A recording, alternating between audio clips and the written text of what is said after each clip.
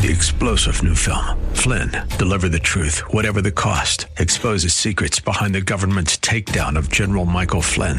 Flynn knew what the intel world had been up to. He ordered the first audit of the use of contractors. This set off alarm bells. He told the truth. He was the most dangerous person for Donald Trump to hire. They had to get rid of Flynn. Flynn, deliver the truth, whatever the cost. Available now. Watch it today. Go to salemnow.com. salemnow.com. Our mini-series on the betrayal of Jesus, his gospel and communion continues next on Abounding Grace with Pastor Gary Wagner.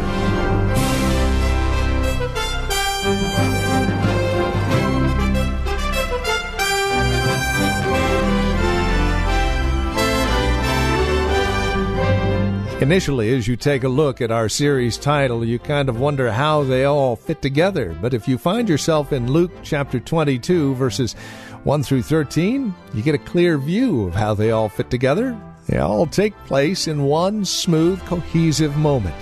The betrayal of Jesus, his gospel, and communion. It's all there in the upper room. Luke chapter 22 is where we find ourselves. Join us with today's broadcast of Abounding Grace. Here's Pastor Gary Wagner. Thus far, we have set the Old Testament backdrop to help us understand the significance of the death of the Lord Jesus Christ in studying Isaiah 53. Then we looked at the relationship between the Passover and the Lord's Supper and the Lord Jesus Christ. And now we come to Jesus' institution of the very first Lord's Supper in history, which took place Thursday evening of the Passion Week, and afterwards, just a few hours later, he was betrayed, arrested, and the next day, Friday, he was crucified. Now, I want you to notice how simple the first supper was. You can read Matthew's, Mark's, and John's remarks about this event, and you will see they are very brief. The service was very simple, in a striking contrast to all the ornate embellishments that have been added to it ever since.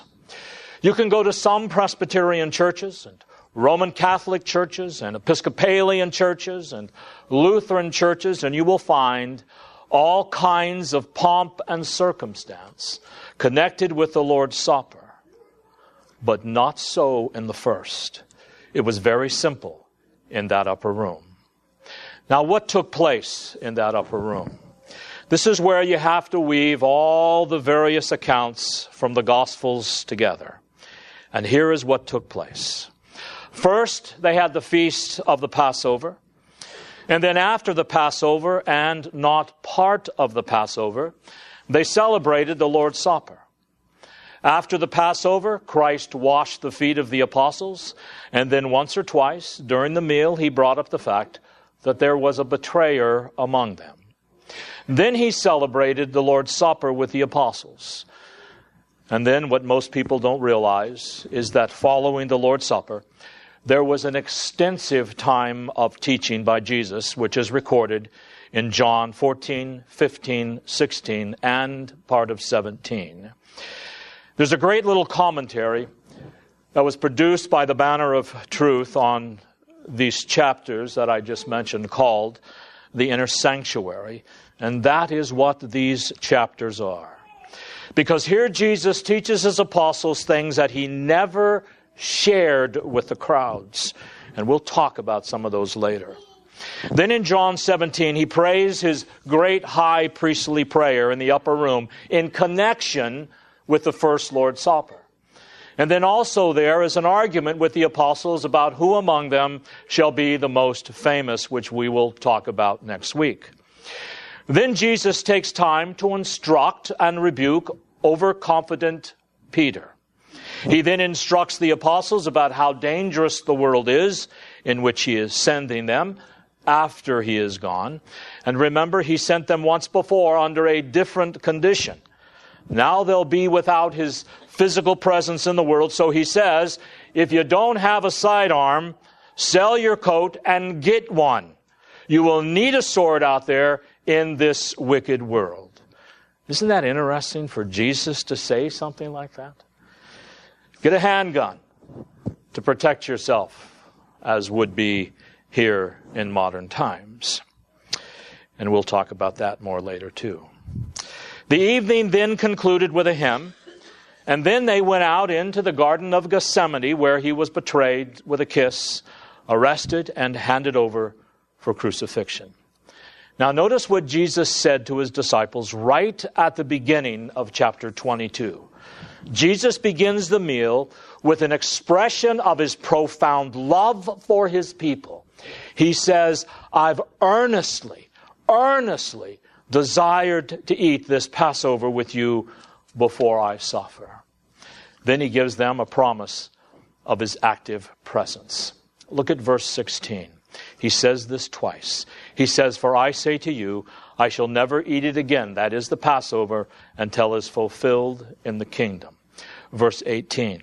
For I say to you, I will not drink of the fruit of the vine from now on until the kingdom of God comes. What did he mean by that? He said, I'm not going to eat the Passover again until the fulfillment of the kingdom, and I'm not going to drink any more wine until the kingdom of God comes. Now, what is he possibly saying? He is saying, I'm not going to drink any more wine. He is not saying, I'm not going to drink any more wine until the second coming. And then, when we all get to heaven, we can drink wine every day for the rest of eternity. And that may be. But I believe he is saying something much more profound and beneficial to us. Let's actually use his comments in John 14, which was the same night, to help us understand what he meant by this promise. I'm not going to drink wine until I drink it with you in the kingdom of God. I'm not going to eat the Passover until I eat it with you in the fulfillment of the kingdom. Let's see if Jesus can help us understand this. Turn to John 14. Remember, this is the same night as the first Lord's Supper, so it's all coming together here. And I want you to stay with me because this is going to be a long explanation. In John 14, Christ says, when he goes to the Father through death and resurrection and ascension, he will send them the Holy Spirit. And in sending the Holy Spirit, his presence will be with them until the end of the world, more intimately and more profoundly than he had been with them the 3 years of his earthly ministry. So now look at verse 12. Truly, truly, I say to you, he who believes in me, the works that I shall do, shall he do also. Then greater works than these shall he do, because I go to my Father. There is the basis for all of these promises. He says, these promises that I'm talking about here in the inner sanctuary are all going to become true because I go to my Father. And that phrase means because I go to my Father in death, in resurrection and ascension. Verse 13. Whatever you ask in my name, that will I do, that the Father may be glorified in the Son. If you ask me anything in my name, I will do it. If you love me, you will keep my commandments. Now here you have an intimation of resurrection. He says, I'm going to go to my Father through death. But you can pray to me. You can ask me things in my name, and I will do it. Verse 16. And I will ask the Father, and he will give you another helper, that he may be with you forever. That is the Spirit of truth, whom the world cannot receive, because it does not see him or know him. But you know him, because he abides with you and will be in you. Here is why it is so important for Jesus to go to the Father, so he can ascend to God's right hand and send back the Holy Spirit into this world to bring the blessings and guidance and protection and provision of God into the lives of his people. Now notice the next verse in context to the ones we just read, verse 18. I will not leave you as orphans. I will come to you. Is he here talking about the second coming? Well, the second coming's not even mentioned here. The point is that in sending the Holy Spirit of God, you are going to receive my presence in a more wonderful way than you have it right here and now. The Holy Spirit of God is going to bring my presence into your life. I'm not going to leave you orphans. I'm going to come to you spiritually in the power of the Holy Spirit, not physically. Verse 19. After a little while, the world will behold me no more, but you will behold me. Because I live, you will live also. In that day you shall know that I am in my Father, and you in me, and I in you. So here he says, in a little while, you're not going to see me. I'm going to be dead in the grave for 3 days. But then I will live again. And you're going to have new life in me because of that. And you're going to understand things by the power of the Holy Spirit that you got all mixed up before. Apostles. Verse 21. He who has my commandments and keeps them, he it is that loves me. And he who loves me shall be loved by my Father. And I will love him and will disclose myself to him by the power of the Holy Spirit. Once I have gone to my Father, and the Holy Spirit brings my presence into your life, I'm going to reveal things to you that you're going to write down and you're going to preach, and the church is going to be built on those teachings throughout the history of mankind. Verse 23. Jesus answered and said to him, if anyone loves me, he will keep my word, and my Father will love him, and we will come to him and make our abode with him. By the power of the Holy Spirit, through the Word of God, Jesus and his Father come and live with us and in us. Verse 26. But the Helper, the Holy Spirit, whom the Father will send in my name, he will teach you many things and bring to your remembrance all that I said to you. Peace I leave with you, my peace I give to you. Not as the world gives to you, do I give to you. Do not let your heart be troubled, nor let it be fearful. You heard that I said to you, I go away and I will come to you. If you love me, you would have rejoiced because I go to the Father, for the Father is greater than I. So I think in these verses, Jesus explains what he meant when he said, I'm not going to eat the Passover anymore, and I'm not going to drink wine anymore until I eat it and drink it with you in the kingdom of God. Keep listening carefully. Several weeks ago, we studied the phrases, the coming of Christ and the coming of the kingdom. And we saw that those were important words that apply to closely related things. For instance, when Christ came in the incarnation, Luke teaches us to believe that is when the kingdom of God made its entrance into human history. When the Lord Jesus Christ arose from the dead, that was the coming of God in power, as the destruction of Jerusalem in 70 AD irrefutably testified to and bore witness of. So here you have the fulfillment of the kingdom of God. According to our Westminster Confession of Faith, which of course reflects the Bible, the church is the kingdom of God. And that is now where this meal is eaten. So what Jesus is saying is, I'm not going to eat with you now until I come back to you in the power of my Spirit whenever you take the Lord's Supper. Whenever you take the Lord's Supper, I'm coming, he says. I will be there. I'm going to drink with you. Every time you eat the bread and drink that little cup of wine, I'm going to participate with you. Not literally, of course, figuratively. I am enjoying communion with you, he says. And not only just at communion, but at every moment of your life, during all the chores of your life. The Lord Jesus Christ is going to be in our lives to guide us, to bless us with the power of the Holy Spirit, to hear our prayers, and to commune with us, friend with friend. So Jesus drinks wine with you every time you commune with him. Every time you fellowship with him, most particularly when you fellowship with him around the Lord's table, he is with you, which is the fulfillment of the Passover. He said himself. And the last thing Jesus said before he left this earth was, and lo, I am with you always, even to the end of the earth. So every time you take the Lord's Supper and we celebrate together, use your imaginations, beloved, and remember that Jesus is participating with us. He is fellowshipping with us. He is present with us here in this very room by the power of the Holy Spirit to bless us in anticipation of the fulfillment of the Lord's Supper in heaven, where we will eat and drink with the Lord Jesus Christ forever throughout all eternity. So you see, this is anything but an empty ordinance. The Lord Jesus Christ is present in the fulfillment of the Lord's Supper.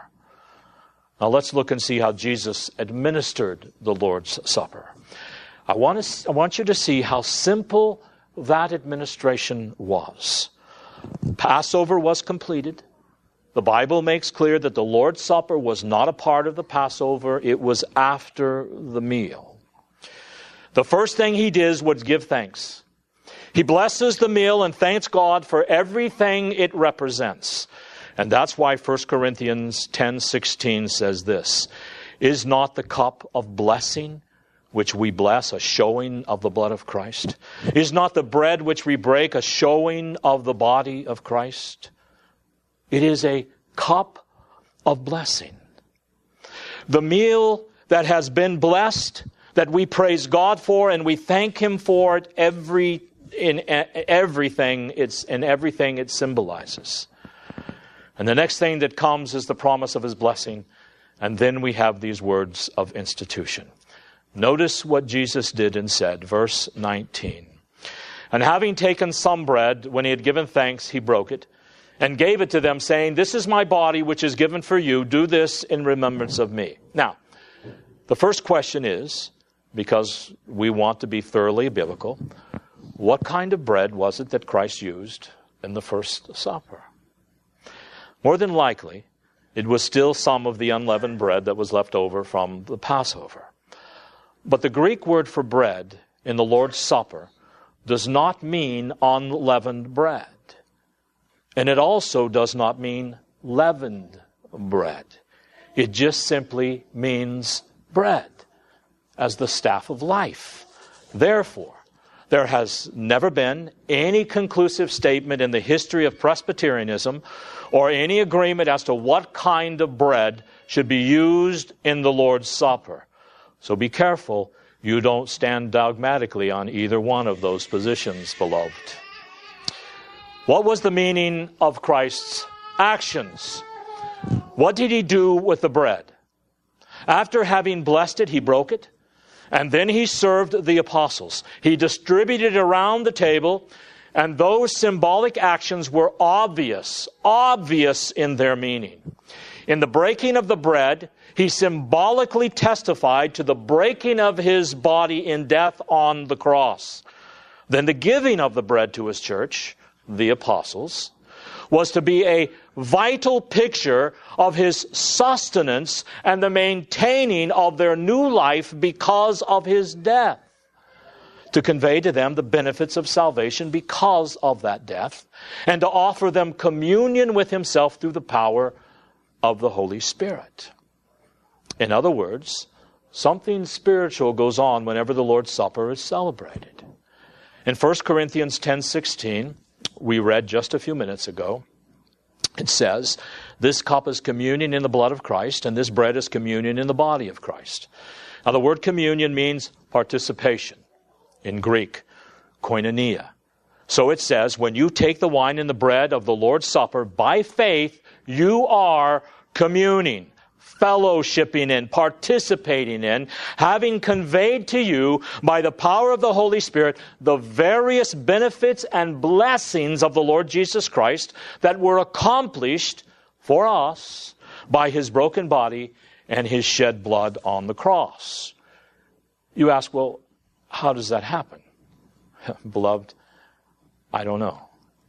All I know is that Scripture says, when you eat the bread and you drink the wine by faith, the Holy Spirit enables you and me to commune in and to participate in and to have conveyed into our lives afresh the blessings of salvation, bought, by the blood of Christ.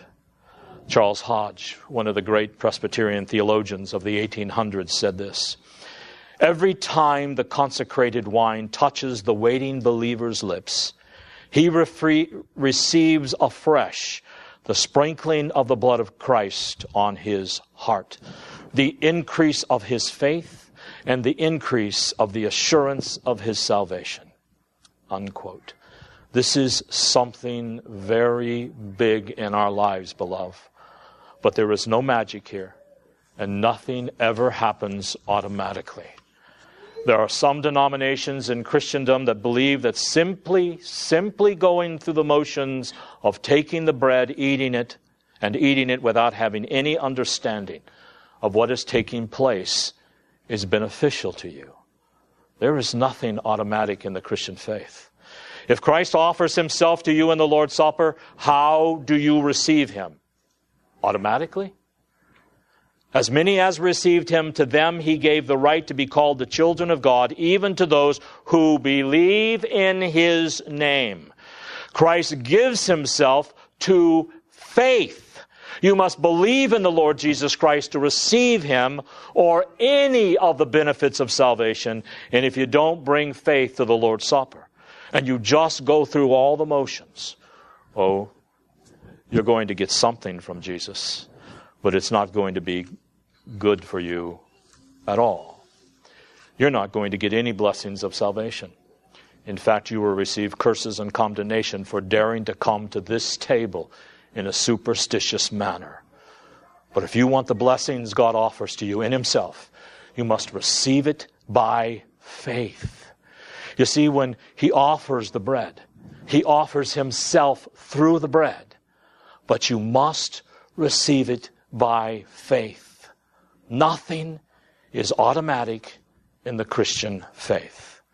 Now notice in verse 20. "And in the same way he took the cup after they had eaten, saying, 'This cup which is poured out for you is the new covenant in my blood.'" What was in the cup? Well, I can assure you, it was not grape juice. In the first Lord's Supper, the Lord said, in the cup was the fruit of the vine, and the fruit of the vine is a functional equivalent in Scripture to wine. There is no doubt that it was wine, and it is easily demonstrated, both exegetically from the Bible as well as culturally. Remember Paul? He jumped all over the Christians in Corinth for getting drunk at the Lord's Supper. Now, I don't know about you, but I don't believe it's possible to get drunk on simple grape juice.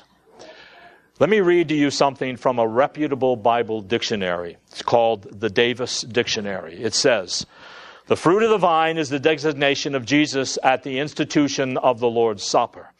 It is the expression used by Jews from time immemorial for the wine partaken on sacred occasions, as at the Passover or in the evening of the Sabbath. The Greeks also used the term as a synonym for wine, which was capable of producing intoxication. So the reason we use wine is because they used wine at the first Lord's Supper." But I like what John Calvin says. Listen, when we see wine set forth as a symbol of blood, we must reflect on the benefits which wine imparts to the body, and so realize that the same are spiritually imparted to us by Christ's blood. In other words, he said, the reason they used wine was because the benefits of wine to the body are symbolic of the benefits of the Holy Spirit and the death of Christ to the soul. So, I'm sure you're asking, what are some of the benefits of wine to the body, according to John Calvin? He said, to nourish, to refresh, to strengthen, and to gladden the heart. So the Holy Spirit now is the one who nourishes, he refreshes, he strengthens, and he brings joy to the heart. And every time you see the blood like wine in the communion cup, you should remember that. Well, this has been Abounding Grace with Pastor Gary Wagner from Reformed Heritage Church in San Jose. As we have closed out our time together today, I would remind you that our desire is to know how this program encourages you in Christ. Now, there are a couple of 3 ways that you can contact us to provide us with this information. And again, it would really encourage us a great deal if you'd take a moment and let us know how the program is encouraging you in your walk and relationship with the Lord Jesus Christ. Here's how to contact us. Phone number is 408-866-5607. That's 408-866-5607. Our website, where you can drop us an email and even learn a bit more about us, is reformedheritage.org. And then, of course, you can write to us at PMB, that stands for Post Mailbox, number 402, 1484 Pollard Road, Los Gatos, California. The zip code is 95032. Now, there is another way you can contact us, and this would be the best of all, especially if you're not involved in a church at this time. Plan on visiting. Let us fellowship face-to-face, as it were. We meet at Lone Hill Church, 2 in the afternoon on Sundays at 5055 Lone Hill Road in Los Gatos. Directions can be found at our website, reformedheritage.org, or by calling 408-866-5607. By the way, copies of the broadcast are just $5. Mention today's date when you contact us, and we'll get a CD out to you right away. Thank you for joining us today. Until next time, God bless.